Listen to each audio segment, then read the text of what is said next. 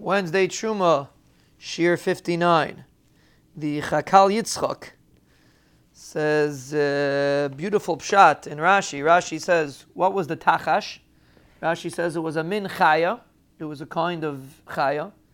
It only existed temporarily. It has many colors, and that's why the Targum is sasgoina, which means it's sus and mispoyer in its colors. That's what Rashi says. So he asks, why does Rashi have to such an arichus? He's happy with his colors. What's the point over here?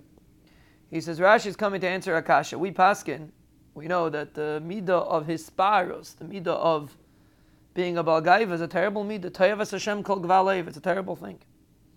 So if this chaya is mispaeres in her colors, that's why she's called sasgaina, because she's happy with her colors. She's proud of her colors. So why would they use it for the Mishkan? So that's what Rashi says, that Be'emes and Ma'aseh Bereishis, the Rebbeinu Shalom didn't create it. Because the midah is hisparus, and it's not a good midah, it's disgusting in front of the Rebbeinu Shalom. But to beautify the Mishkan, Zakeli Van Veyu, that's why the Rebbeinu Shalom only created it Lisha. So he says, only temporarily. Because this animal can't have a real existence, because this midah is a terrible, terrible midah, and the Rebbeinu Shalom doesn't want such a midah around. So he says, a davar neir ma'id, a person that walks around flaunting his hatzlacha, flaunting his gadlus. A person should be comfortable with himself.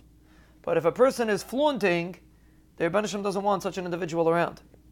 And therefore this chaya that demonstrates its greatness only can exist l'shah, cannot exist la'ilam, because such an individual the Rebbeinu Shalom doesn't want in the world. The beauty is necessary for the Mishkan, but only temporarily.